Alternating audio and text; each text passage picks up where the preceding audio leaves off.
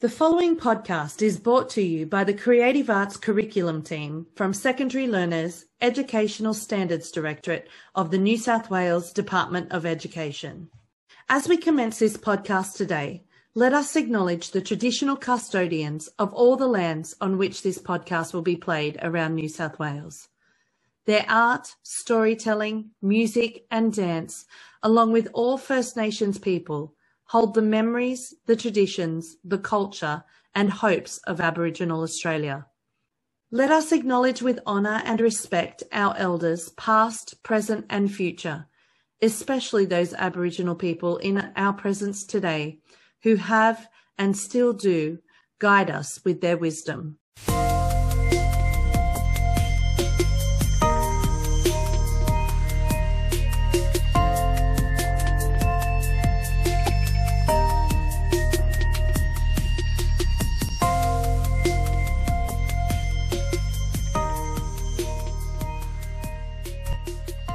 Welcome to the Creative Cast podcast series. My name is Jackie King and I'm a Creative Arts Project Advisor with the New South Wales Department of Education. Today we're going to have a visual arts bonus episode and I'm joined by our Creative Arts Curriculum Officer Alex Papasavas to talk about a visual arts case study that was released early this term. So please welcome Alex.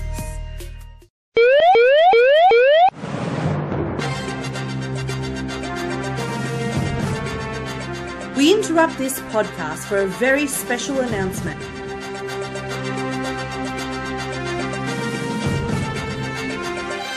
The Creative Arts Curriculum Team announce our Creative Casting Call.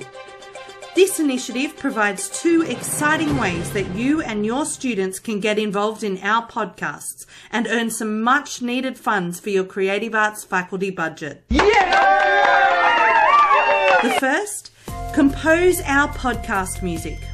Compose some music we could use for the intro and outro for our podcast next term. The best composition will be used in our podcast next term and win your school a $2,000 grant for creative arts. The second is design next term's promotional tile. Our podcast theme for next term is Where to From Here. The best tile will be used for our Where to From Here podcast next term and also win your school a $2,000 grant for creative arts. Find the full brief in the Creative Arts Statewide Staff Room. Entries for next term close on the last day of Term 3, with the winning composition and tile to be featured and credited in Term 4's podcasts. This initiative is only available to New South Wales Department of Education Schools 2021. So at the start of this term, we released a visual arts case study for Year 12. So can you tell us a little bit about the case study? So in this case study, there is a lot of Aboriginal content. So I do just want to take a very brief moment to acknowledge that I'm here on Aboriginal land and pay my respect to elders past, present and emerging. I'm also going to use the term Aboriginal throughout this. That's a term that's used in the resource and is the one that we tend to use a lot in New South Wales in the education space. So this is a pretty big resource. It's a case study that picks up a thread in Australian art history and just follows it. The point at which we pick up this thread and start following it is in the 1920s with the Australian artist Margaret Preston. And I think I might just take it from there and explain the big ideas and the story that this case study really follows. So to set the scene a little bit for Margaret Preston, we begin following some of her artworks, ideas and writing in the 1920s. At this stage, she's around 50 years old. She's already spent some time before World War I traveling in Europe and experiencing and participating in the art scene there, including in Paris, which was sort of still the center of the art world at that time, and really dominated by these big new ideas about modernism. So there are some big name post-impressionist artists here like Paul Cézanne, Paul Gauguin, Henri Matisse. She's viewing and experiencing their work and participating in this art scene. She comes home and starts to think about what Australian modernism might look like. And she decides that there's this huge untapped potential in Aboriginal art and starts looking there to influence her own practice. So we can situate this in this prevailing trend in modernism that we now call primitivism. And there's some really well-known examples of this in practices of artists like Gauguin and Picasso, who are already in the process of exploring themes and motifs from various indigenous peoples in French colonies in Africa and the Pacific. So to take the example of Picasso, in developing his Cubist aesthetic, one thing that he does is visit museums and look at artifacts like masks. And we can track this mask influence through a lot of his major works, including Demoiselles of Avignon, often held up as this real watershed moment in European art history, very influential in this progression through modernism towards abstraction. And a great example of this like flavor of European modernism, where these men that we now call the great artists of the early 20th century, starting new movements and new aesthetics, but following this very colonial mindset of taking material from indigenous peoples and using that in their own practice. So that's what primitivism is. And this is something that Margaret Preston starts exploring pretty earnestly in the 1920s. So she's come back to Australia. She's established herself in the art scene. She's got friends in the major art journals and in the museums. And she starts doing her own versions of these primitivist investigations into some of the Aboriginal artifacts that she's able to find. And I think she starts at the Australian Museum in Sydney and then starts branching out from there. So she starts looking at the kind of artifacts that had already been collected by the museum and put on display and held in the collection there. And the kind of artifacts are things like shields that have been carved, decorated, painted, carved trees, and other cultural and ceremonial artifacts that have been taken to the museum, basically.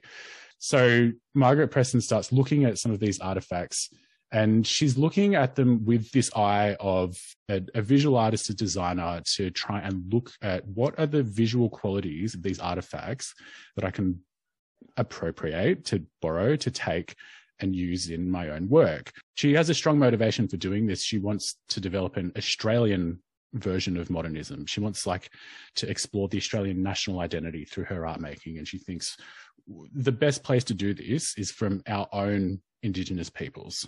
As other European artists have done over there, we can do the same thing here and get this Australian style of modernism going.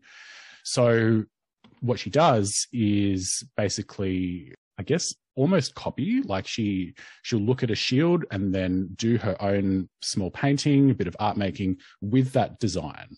And what she does with these works is not just exhibit them in galleries, but she starts writing for this journal, Art in Australia, accompanied by these images to say, hey, we've got all this untapped potential here. If you're an artist, if you're a designer, look at this stuff and use it in your own art making, because that's how we're going to get an Australian style happening. It's a little bit like nationalism. Like there were a lot of artists and writers in the 1920s who were thinking, what is our Australian national identity? Australia's only been a federation for about 20 years at this point. There's this trend across academia and other intellectual circles to be like, what's it going to look like here in Australia? So this becomes a big part of Margaret Preston's practice as an artist. Now she's developing her own major artworks, which are often based on landscapes or compositions involving flowers. She's really well known for these, but they start to be really influenced by the kind of Aboriginal artifacts that she's been looking at. And sometimes this is like abstract parts of the design, like she might look at a tree carving with a very geometric kind of V shape, and then we see some of those shapes come back in her works. She starts thinking about color that's influenced by things like ochre paintings, but other bark paintings that she's looked at. If you look at like her body of work over her entire career, there are some works that are really, really obvious, like she's painted an Aboriginal myth with recognizable Aboriginal figures. So I say painting, a lot of these works are actually prints. She was well known as a printmaker. She did some painting as well. But there are also a lot of her works where the influence is a little bit more subtle. And you might see things like she's made a print of a landscape, but she's used a lot of these sort of ochre colors to populate that landscape in her printmaking. This was a big thing for her. And she wrote a number of articles over quite a few years. There's a big one from 1925 referenced in this resource. There's another one from 1930. And she's really trying to get other artists and designers to to take this influence from the world of Aboriginal artifacts in making their own art and design works. The way the story unfolds is that it's a slow influence, but it does end up being a strong influence. So by the 1930s and 1940s, there's another big publication out of the Australian Museum, which is a book of photographs of Aboriginal artifacts, and the author is someone that Margaret Preston was working with when she would do these museum dives. And this book just contains like hundreds of images of these artifacts, things like shields and paintings. And so eventually, as this book gets published, and within this context of Margaret Preston really pushing and saying, hey, let's use Aboriginal art in our own designs, people do start doing it. And so you start to get this phenomenon through the first half of the 20th century in Australia, where these influences of art and design from Aboriginal artifacts do start to seep into Australian art and design more generally. That sounds really interesting, Alex, how she's trying to create an Australian style through using these Aboriginal artifacts. So the title of the case study is called Conversations and Appropriation in the Art World. You've talked a bit about that appropriation and where that started. Can you explain to us then the conversations part of the case study and where that takes us? Yeah, sure. So the conversation comes in a lot later in Australian art history, really kicks in with some postmodern artists. But I feel like some of the big ideas that we have in our syllabus about postmodernism, which are about things like appropriation, humour, irony, challenging art histories, become a lot stronger in the 1980s and 1990s. But I do want to mention that there was this very strong design trend in mid-century, like in the 1950s and 60s, like Margaret Preston's sort of wish came true.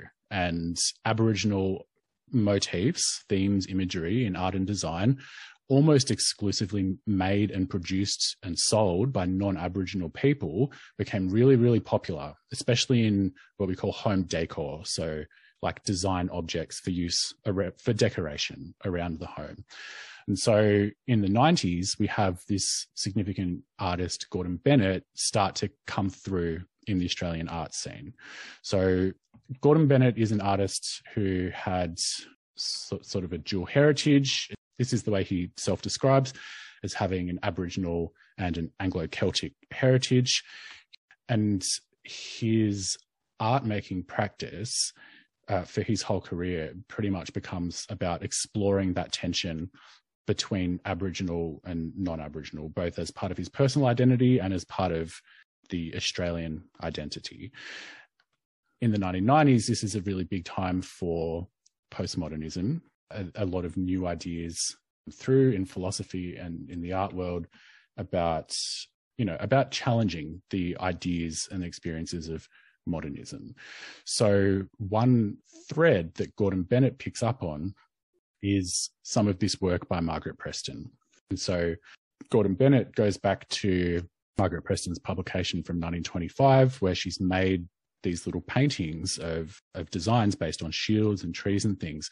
And he sort of takes them back and he makes these really big paintings out of these. And remember, like the Margaret Preston versions, they're very small. They're published in a magazine. She's saying, hey, take these and go off and design stuff. When Gordon Bennett takes them, he brings them back into the art gallery context. And they're like, 6 feet tall. These are big, big abstract paintings that are almost exact copies of these small Margaret Preston works. And he calls it the home decor series. He does quite a few of these in different versions. And his point is really to start asking this question of like, what was the impact of this person's legacy? She's a non-Aboriginal artist. She's taken all of this content from Aboriginal art. It was hugely influential in Australia to be used as decoration. And that's the way that this kind of Aboriginal knowledge and history has become accepted and become part of the national identity and become part of the prevailing art and design trends. And for Gordon Bennett, it's really a way of challenging this idea of primitivism and bringing it back, I guess, back into an Aboriginal space and back into a fine art gallery kind of space, but also as a vehicle for him to explore his own personal identity, right? As an Aboriginal person, as a non-Aboriginal person, he's bringing all this stuff together. And it was something that this was a huge part of his practice. And he's often quoted as saying, he became really successful as an Aboriginal artist, or described as an urban Aboriginal artist as opposed to a traditional Aboriginal artist. And he was uncomfortable with this, like to be labeled in that way. And a lot of his work becomes about exploring these really complicated ideas about race, identity at a personal level, but in a way that's also mirrored at the national level by, what was going on in Australia at the time. Gordon Bennett turned out to be a really, really influential artist. A lot of Aboriginal contemporary artists, claim influence from Gordon Bennett. And he did a lot of really important work, I think, in the art world in Australia, I guess, similar to what Margaret Preston did for modernism. You could say that Gordon Bennett has done similar things for postmodernism in Australia, but also for bringing, and that label of urban Aboriginal art is one that gets used in Australian art history, so I'll use it again here, but bringing that into the mainstream in the art world in Australia. And this is a big influence on artists that came after him, people like Richard Bell, Tony Albert, and Vernon Arkey. And so that takes us into the next part of this case study, where we start looking at Tony Albert's work. And his exhibition is actually called Conversations with Margaret Preston, isn't it? So that is how it brings it all back in. Can you tell us about Tony Albert? Yeah, so Tony Albert's exhibition, Conversations with Margaret Preston, actually happened this year in 2021. So this is very, very recent work.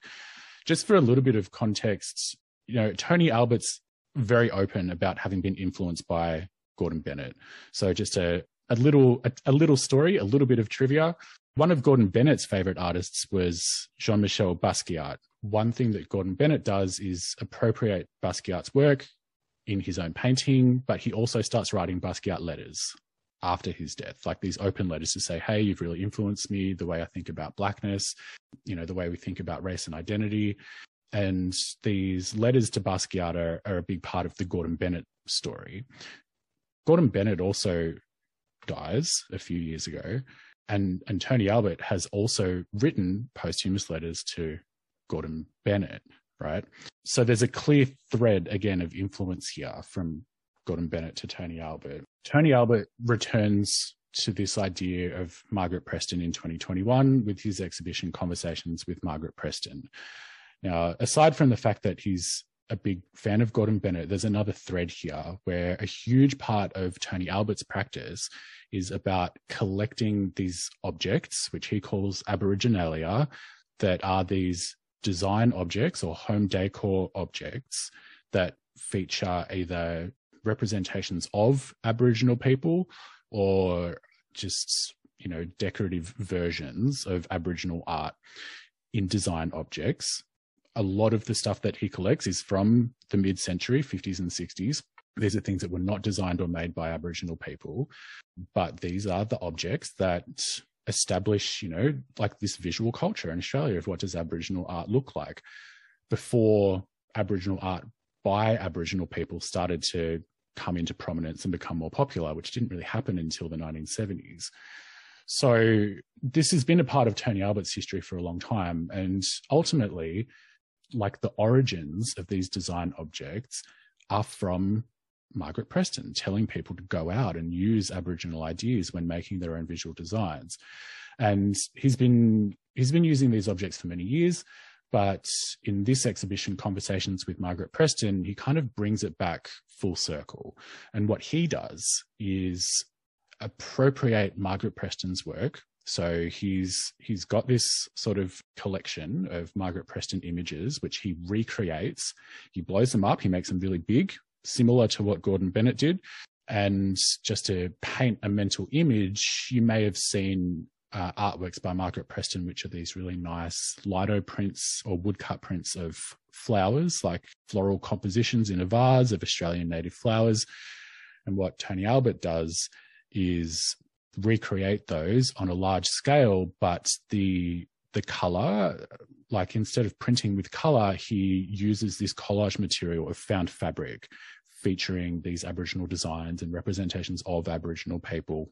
So like literally the artifacts that Margaret Preston was telling people to go out and make, he brings them back and puts them into her work to make this comment or to have a conversation of like, there are huge problems with some of these objects, the way that Aboriginal people were represented, the fact that Aboriginal designs were taken without permission or compensation and used in this way.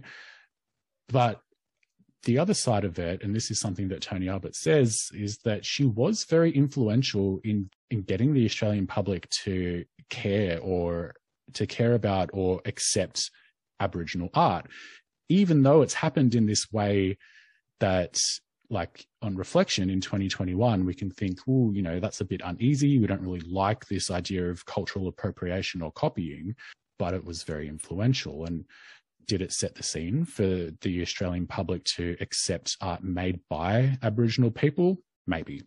So that's basically it. So there's this like 100-year thread of this big Australian artist saying, what should Australian art look like? It should look Aboriginal.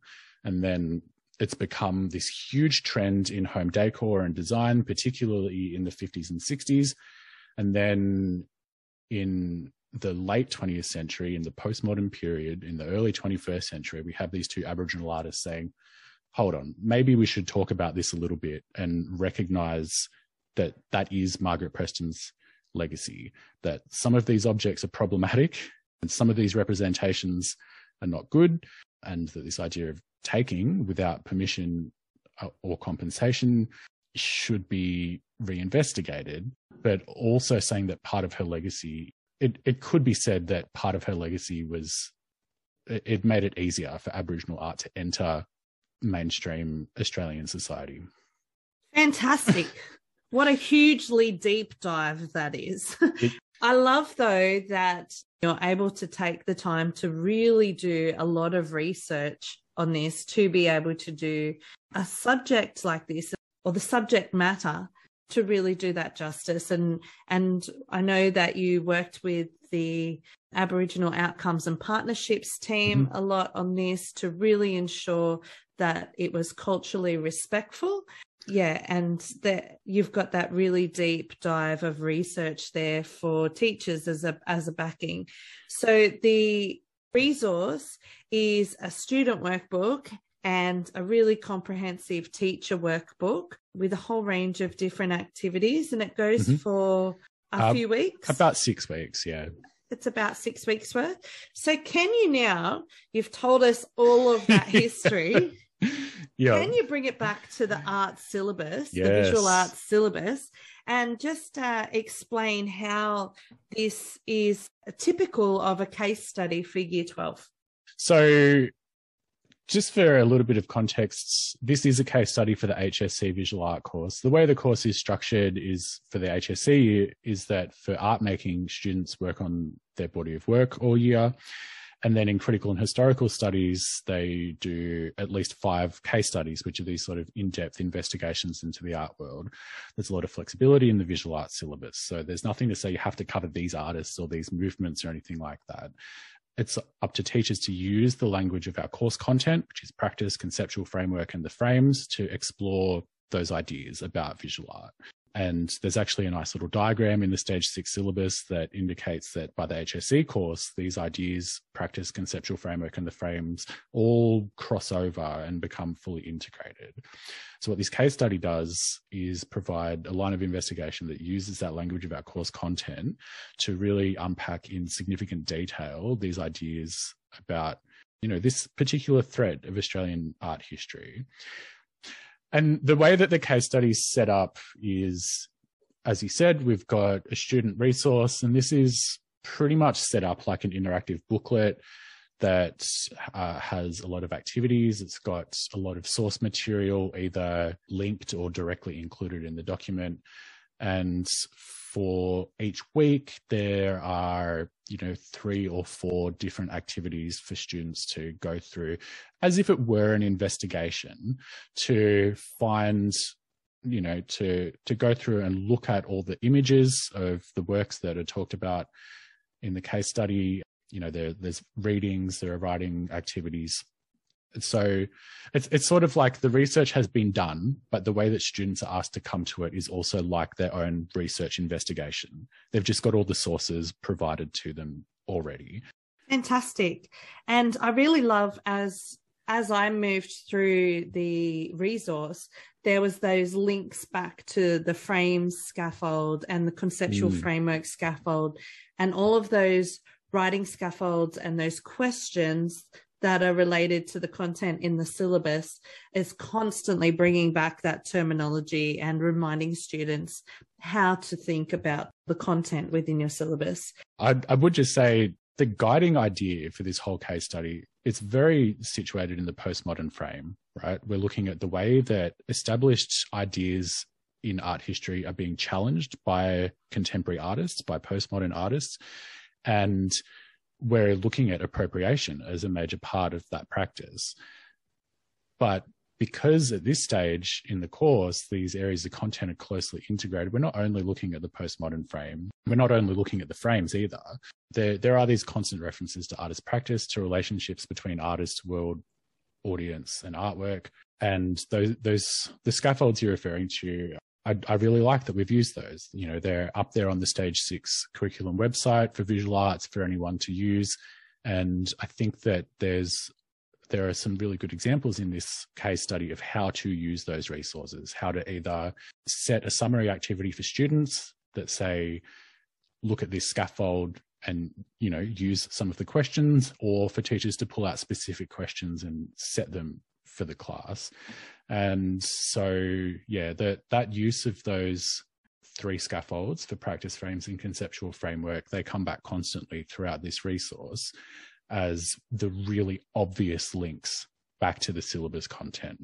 I think it's important to make some of those links really obvious for students, to say we're using this part of the syllabus now, because when they go to sit the exam, they have to read through a list of questions that are categorized by practice, frames, conceptual framework, and make a decision for what to use. So that kind of meta understanding of making students insiders in this process, I think is also really important. That's awesome. And you've started to move into my next question, which is, what do you think the outcome for students is to do a case study like this?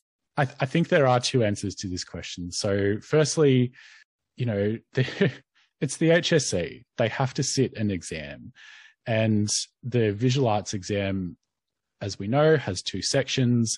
And section 2, the essay section, is where they bring all of their knowledge and understanding of their case studies and respond to an essay question based on an area of the syllabus. So I think in a very literal way, this is a case study that provides a lot of detail about, I would say, 3 really significant Australian artists. I think that Margaret Preston was one of the most significant artists of the 20th century in Australia. I think that Gordon Bennett was one of the most significant artists of the late 20th century in Australia. And I think that Tony Albert is one of the most significant artists currently working in this country.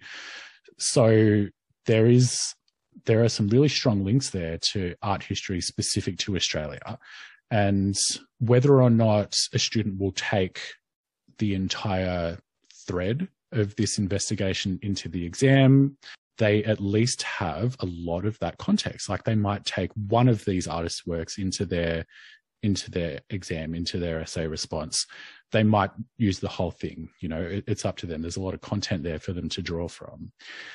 The other answer is that I think this is a really important part of Australian art history that's been explored and re-examined by the 2 contemporary artists in the case study. I think that this idea about cultural appropriation and what's okay and what's not okay is a really complicated idea. It can be very difficult to unpack. It can be very difficult for teachers to approach sensitively. And so I think that a resource like this gives teachers who may feel like it's beyond their scope or beyond their experience to talk about stuff like this, it gives them something that's already done. And we did work closely with the Aboriginal Outcomes and Partnerships team. And so I think that teachers should feel confident to take on this content and be able to use it in their classrooms without worrying, if they're presenting this kind of sensitive content in the right way. And I think it's that difficult conversation, isn't it? And I just want to refer back to a podcast that was released at the start of this term, and it was actually around music, where we spoke with Dr. Thomas Feenberg and Anthony Galuzzo from the Aboriginal Outcomes and Partnerships team, and they said how important it is for us to not be afraid of those conversations. And I really love how that difficult conversation is sort of there and out there, but done respectfully and done for the teachers as well. And, done for teachers in a pretty detailed way. We haven't really talked about the teacher resource for this one. As you would expect, it contains a lot of syllabus links and things like this, but there are also worked examples of most of the writing tasks. So teachers, if teachers are not particularly familiar with these ideas, with this art history, with this content, they can look to these sample answers to all of the activities to be able to support their knowledge so that they can then go off and support their students, developing knowledge and understanding of this content. You're one step ahead of me the whole way through this podcast, Alex, because now I want to ask, how do you expect a teacher to be able to use this resource? It's a massive resource. It is a 6-week case study. Do you expect that they would use the whole case study? Could they use bits and pieces of it? There's lots of activities in each week. Yep. Let's break it down for teachers. Yeah. So if you're a teacher and you're after a case study, you can use this one. It's all there. It's complete. It's done. It is quite big, and teachers will need to make some decisions about how much of the content to use or how detailed to go. And I don't think this is put out there for teachers to adapt and use in their classrooms, right? And so there would be, if teachers want to streamline the process a little bit, there are a lot of activities where we're asking students to go off and find the visual examples of these artworks. A teacher could just show those or give them to students instead of getting the students to do it themselves. That said, a teacher might decide that it's advantageous for them to set things like these scavenger hunt, looking for artwork examples activities as pre-learning or as homework or as something that students can collaborate on.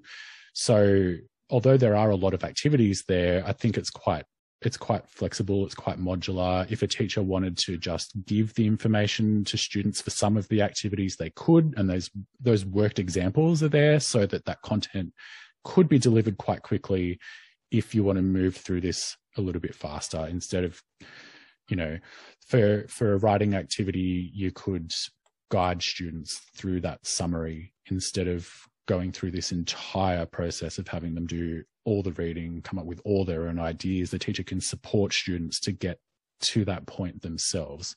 Fantastic. And I think you've also touched on the fact that all of those sample writing tasks tend to have a sample, or the scaffolds have sample answers in there as well. So you could also use this as a teacher to sort of upskill yourself to, particularly if you're not familiar with this content. Yeah, absolutely. And I think that for a teacher, if you're going to start looking at this, it would be a good idea to maybe skim through the teacher resource and just check it out. Like, there is a lot of information there. We wanted to give teachers a pretty complete package here that they could use to upskill themselves, take into the classroom, use as is, adapt, take parts of it, change them. Fantastic. Well, we've talked for way longer than we were going to, but that's okay, because this is a really important topic, I think. It's a very in-depth topic. Yep. And I really hope that it can help teachers. And you know what? I'm almost thinking, as you were going through and explaining all of the history, this podcast in itself could be a really fantastic accompanying resource for the case study. So to find that case study, teachers, I'm going to put a link in our show notes that you can click on and get directly to the case study on the website, or you can head to the New South Wales Department of Education website, and it is on the Creative Arts curriculum page. Alex, thanks for giving us an art lesson today, an art history lesson. Thanks for having me, Jackie. Thanks for giving me an opportunity to talk a lot about something that I'm really interested in. Yeah, and that really shows. Thank you for your time. Thank you. This podcast was brought to you by the Creative Arts Curriculum Team of Secondary Learners Educational Standards Directorate of the New South Wales Department of Education. Get involved in the conversation by joining our statewide staff room through the link in the show notes, or email our Creative Arts Curriculum Advisor, Catherine Horvat, at creativearts7-12@det.nsw.edu.au. The music for this podcast was composed by Alex Manton and audio production by Jason King.